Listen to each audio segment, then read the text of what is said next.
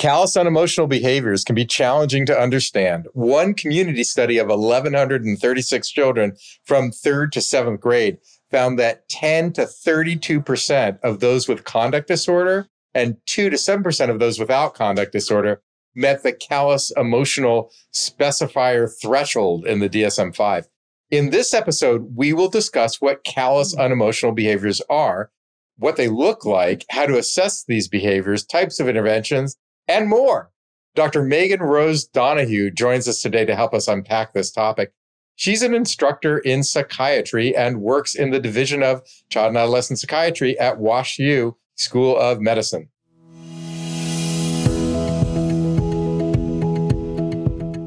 Welcome to the Callous Psychiatry Podcast. This is another episode from the Child Psychiatry team. I'm Dr. Josh Fader, the editor-in-chief of the Callous Child Psychiatry Report and co-author of the Child Medication Factbook for Psychiatric Practice. Our second edition is coming out early 2023. Yay! And I'm Mara Goverman, a licensed clinical social worker in Southern California with a private practice and an avid Callous newsletter reader. Callous unemotional traits, better defined as callous unemotional behaviors, are characterized by an observable lack of morality, such as a lack of empathy, lack of guilt, or lack of pro-social behaviors. Children with callous unemotional behaviors often display shallow emotions. For example, they may lack connection to parents, feel little sadness when someone is hurt, and show less expression of emotions toward other people. They also show a lack of motivation. For instance, they might not put sufficient effort into schoolwork and extracurriculars. While these behaviors can seem frightening to many parents, it is important to remind them that callous, unemotional behaviors are treatable, especially when children are young and morality is developing and malleable. Callous, unemotional behaviors have a sizable genetic contribution, but there is no evidence that they become fixed during childhood.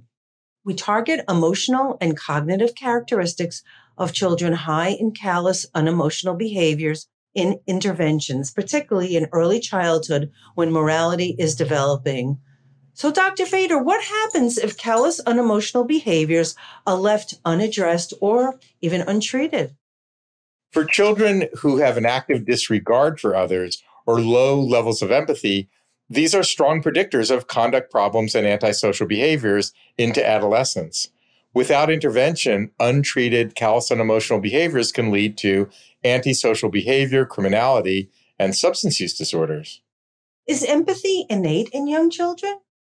Well, yes, children are biologically pre-wired to experience empathy. And you can see this shortly after birth when babies cry in response to other babies crying, but not to other equally loud or abrupt noises. By 3 to 6 months, they display other-oriented empathic concern when another person is distressed. They show this by looking at or trying to contact or touch the distressed person.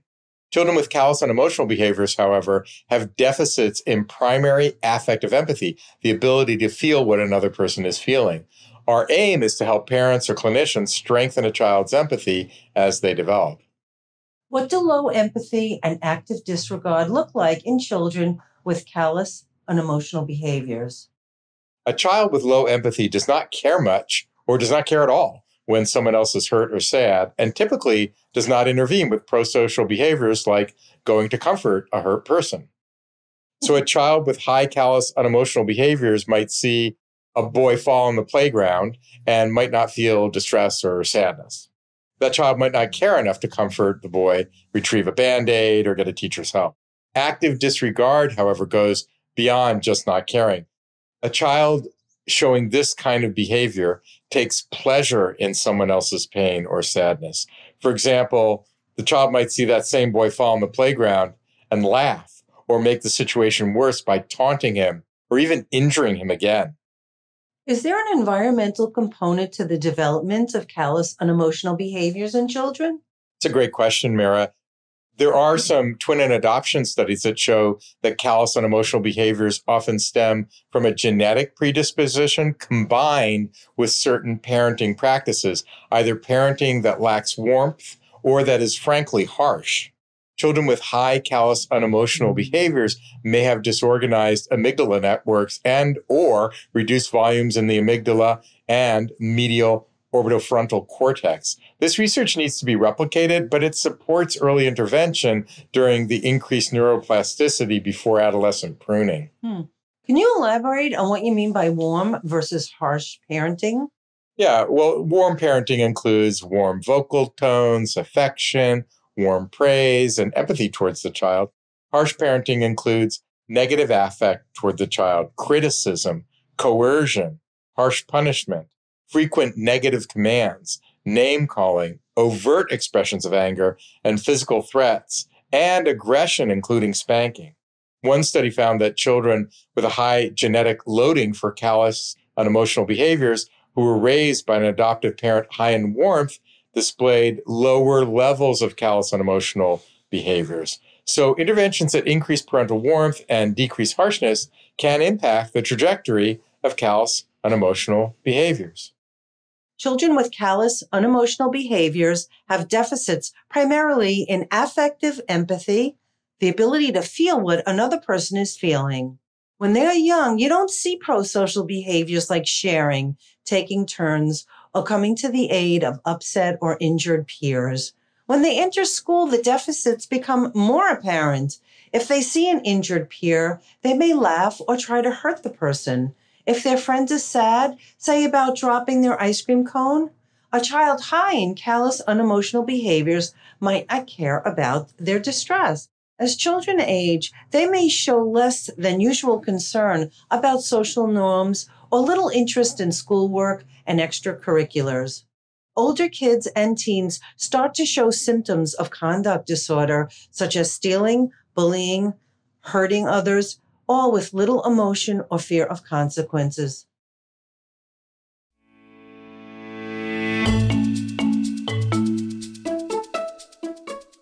Dr. Donohue, how do we distinguish callous, unemotional behaviors in children with autism? Yeah, the autism question is interesting because, children with CU traits and children with autism both display empathic deficits, but they're thought to be very different. And there's actually some research showing that those are very different etiologically. So it's really thought that children with CU traits have deficits primarily in affective empathy, so the ability to feel what another person is feeling, whereas children with autism primarily have deficits in cognitive empathy, so the ability to understand and apprehend, what another person is experiencing. And so those are very different manifestations of that. How do we distinguish callous unemotional behaviors in children with depression? When I was in grad school, I studied more of the basic science development of morality in very young children. So, basic science questions about what does, empathy and prosocial and guilt development really look like in, the very earliest developmental stages like infancy and toddlerhood. And I also looked at ways in which the overdevelopment of empathic emotions contributes to risk for psychopathology. So for instance, children with depression that tend to experience maladaptive guilt where, they might have guilt that's excessive. So kind of more of that overdevelopment. So it sounds like depressed children might be less connected to others and struggle with motivation. However, they do not display the true lack of care about others that we see in kids with callous unemotional behaviors. In fact, children with depression often display excessive moral emotions, such as too much guilt rather than too little. Exactly. Do cultural differences impact your understanding of callous unemotional behaviors, including chronic cultural trauma or other social determinants? Yeah, it's an interesting question. And I wasn't one that I knew the answer to. So I did a literature search and I came up empty. I mean, I wasn't able to find any studies that looked at cultural or racial or ethnic differences in CU behaviors in young children. I did find one meta-analysis looking at levels of CU traits. I can't remember if it was CU traits or psychopathy. But the sample was just comparing Black versus white individuals, and they found no differences.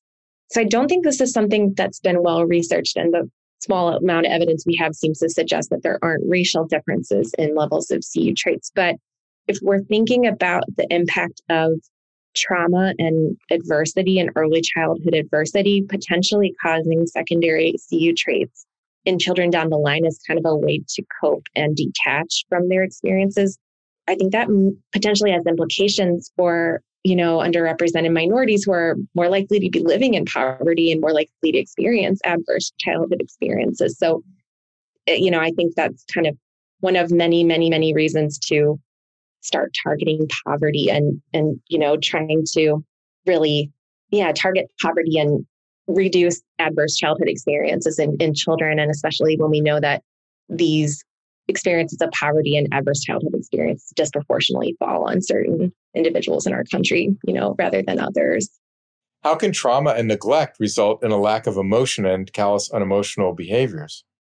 So conduct problems are really the most strongly associated with CU traits. So, within children with serious conduct problems, CU traits tend to designate kids that are particularly severe and aggressive. Children with these high CU traits tend to show a more severe and stable pattern of conduct problems and then later antisocial behavior. So it's really predictive of both concurrent conduct problems and conduct problem severity, and then future conduct problem severity and antisocial behavior, criminality, substance use disorders. So it's really most associated with conduct problems and antisocial behavior. But interestingly, when you talk about PTSD specifically, so it's interesting. So there are thought to be two groups of children with CU traits, and they're identified by their level of concurrent anxiety. So kind of early on, researchers hypothesized that anxiety was incompatible with CU traits because, children with CU traits were supposed to have this fearless temperament, right? And so they thought that then anxiety disorders would be really incompatible with CU traits. But researchers have, since identified that there are these two subgroups of children with CU traits. So they're called primary and secondary. Children with primary CU traits are children who display the fearless temperament and tend to display really low levels of anxiety. And children with secondary CU traits, though, this group has been identified as children that do have high levels of CU traits, but they tend to have really high levels of anxiety as well. And a kind of key distinguisher here is these children tend to have much greater histories of physical and sexual abuse and other trauma.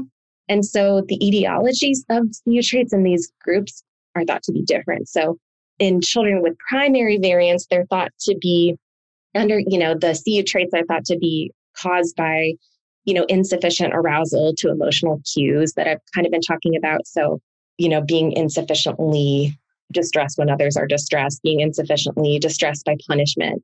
And with the secondary variant, it's thought to kind of develop as a coping mechanism to trauma or adversity. So I think that is an interesting area of research where, anxiety was thought to just be kind of antithetical to this, construct or condition. But then this group of children with secondary CU traits has now been identified that's thought to be kind of this response to trauma. So I think that can kind of tie in with PTSD and exactly what you're saying of kind of the idea is more of a response to trauma as kind of a way to numb. So not caring about others' distress and not being empathic and prosocial to others' distress because there's trauma and abuse going on, and it's a way to kind of numb emotions to what's going on around them.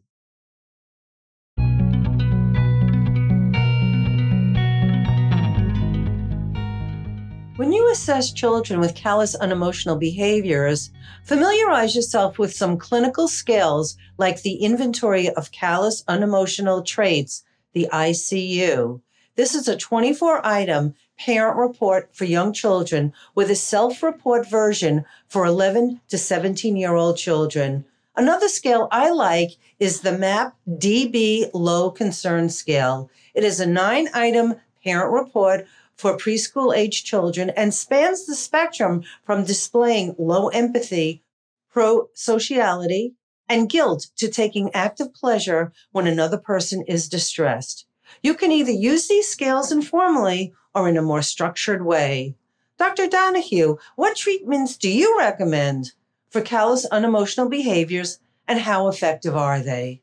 So in older children with CU behaviors and kind of older studies have found some success in parenting interventions. And so the specific types of parenting that are, that research suggests are most important to CU behaviors, really parenting warmth is really important. So often with kids that have severe conduct problems, but they do not have high levels of CU traits, it's really harsh parenting that's, thought to be the important target. So, lowering harsh parenting. But for children with high levels of CU traits, it's really thought to be the absence of warm parenting that is an issue for these kids.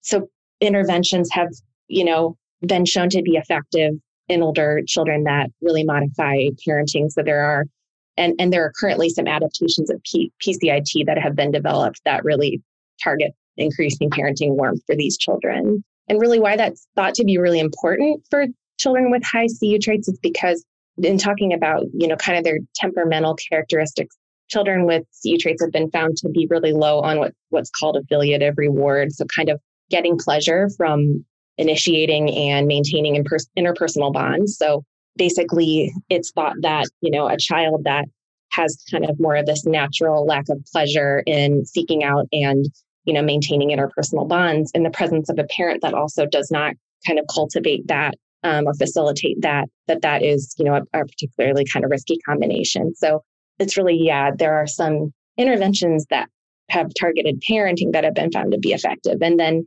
like I kind of alluded to, now in younger children, there are interventions that are being developed that are really targeting more of the unique emotional and cognitive characteristics of children. So there was a couple of PCIT adaptations that have kind of adjunctive modules that target emotional development for these kids. So they contain the parenting intervention that targets increasing parenting warmth in the dyad, but they also contain a specific module that's, aimed to target increasing empathy and prosocial behaviors and, ability to understand others' distress cues. So there's one, for example, by the Eva Kimonis and Mark Dadd's group. It's called PCIT-CU.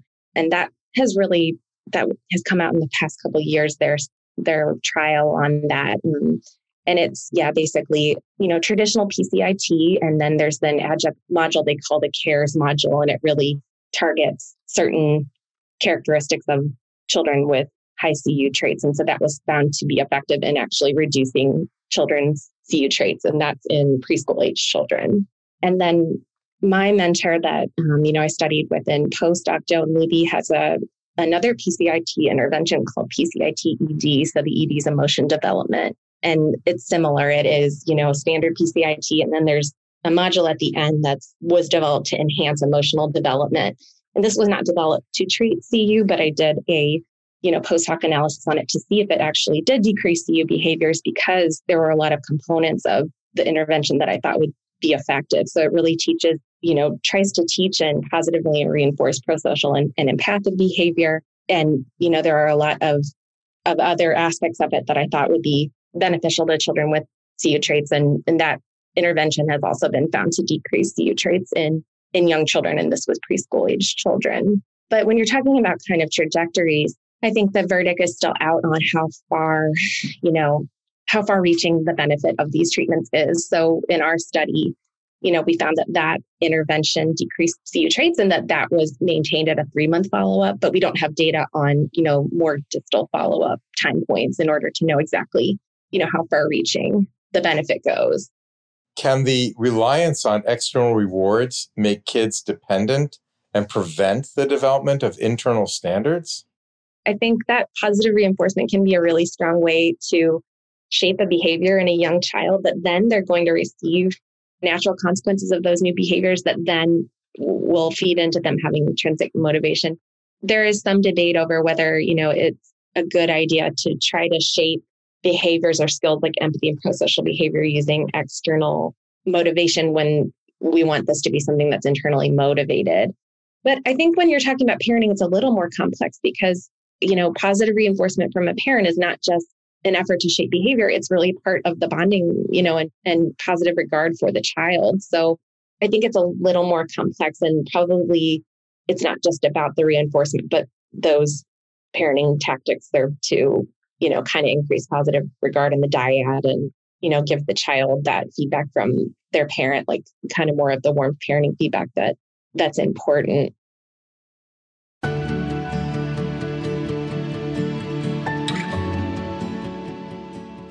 As we search for other treatments for callous unemotional behaviors and therapists who know parent-child interaction therapy, there are still steps we can take as clinicians. Evidence-based, positive parent-child interventions, even if they are not parent-child interaction therapy, are worth the pursuit.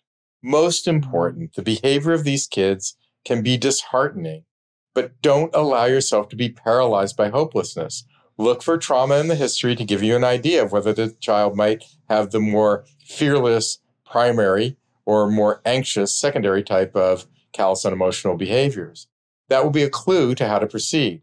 When you counsel parents, figure out whether the child is insensitive to punishment, and if so, positive rewards are going to work better. And support parents to increase their parental warmth. This is not so straightforward when parents are exhausted and worried, or when they themselves have histories of similar situations. You may need to listen and think with parents to hear their stories and help them work to support their child in a warm manner despite the strong feelings that they may have about their child's callous unemotional behaviors. For the kids themselves, we can increase their empathy, helping them recognize and respond to emotions in themselves and others. Look for social skills groups specifically for children who struggle with callous unemotional behaviors. These are places where children can interact with other children in a therapeutic setting. You might wonder whether there are medications to treat callous unemotional behaviors. Well, there aren't any. However, it is important to treat comorbid conditions that can accompany callous unemotional behaviors, such as ADHD, depression, and any other severe conditions such as disruptive mood dysregulation disorder, psychosis, bipolar disorder, or irritability in autism. As one example, remember that for kids with ADHD and aggression, you can successfully help the aggression about 60% of the time if you titrate first one stimulant, usually methylphenidate, and if that doesn't work, dextroamphetamine. And then, if you need to, go to other medications. Dr. Donohue, do you have any closing thoughts for us?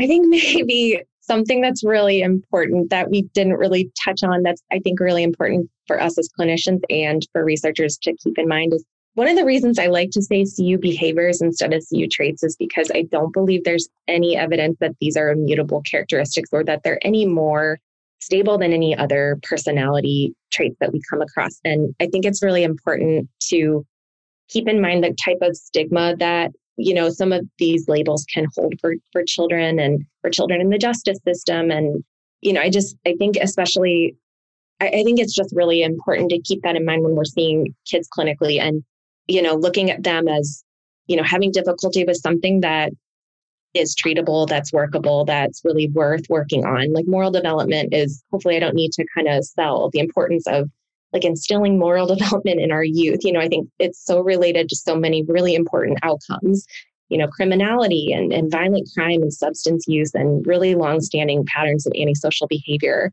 And I think it plays a big role in all aspects of life. So I think it's important to look at these kids as very treatable and going through something that we can work with them on. And especially when they're really young and morality is really, really developing and it's malleable. And, that it's an important thing to work on as early as we can and to kind of keep the outlook that these are just behaviors and they're not immutable traits.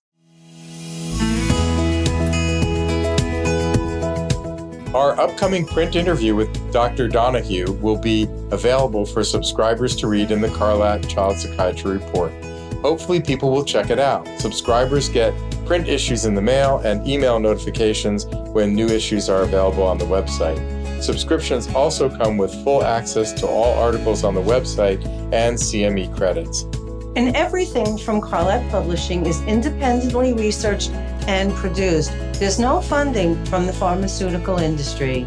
Yes, the newsletters and books we produce depend entirely on reader support. There are no ads, and our authors don't receive industry funding, and that helps us to bring you unbiased information that you can trust. As always, thanks for listening and have a great day.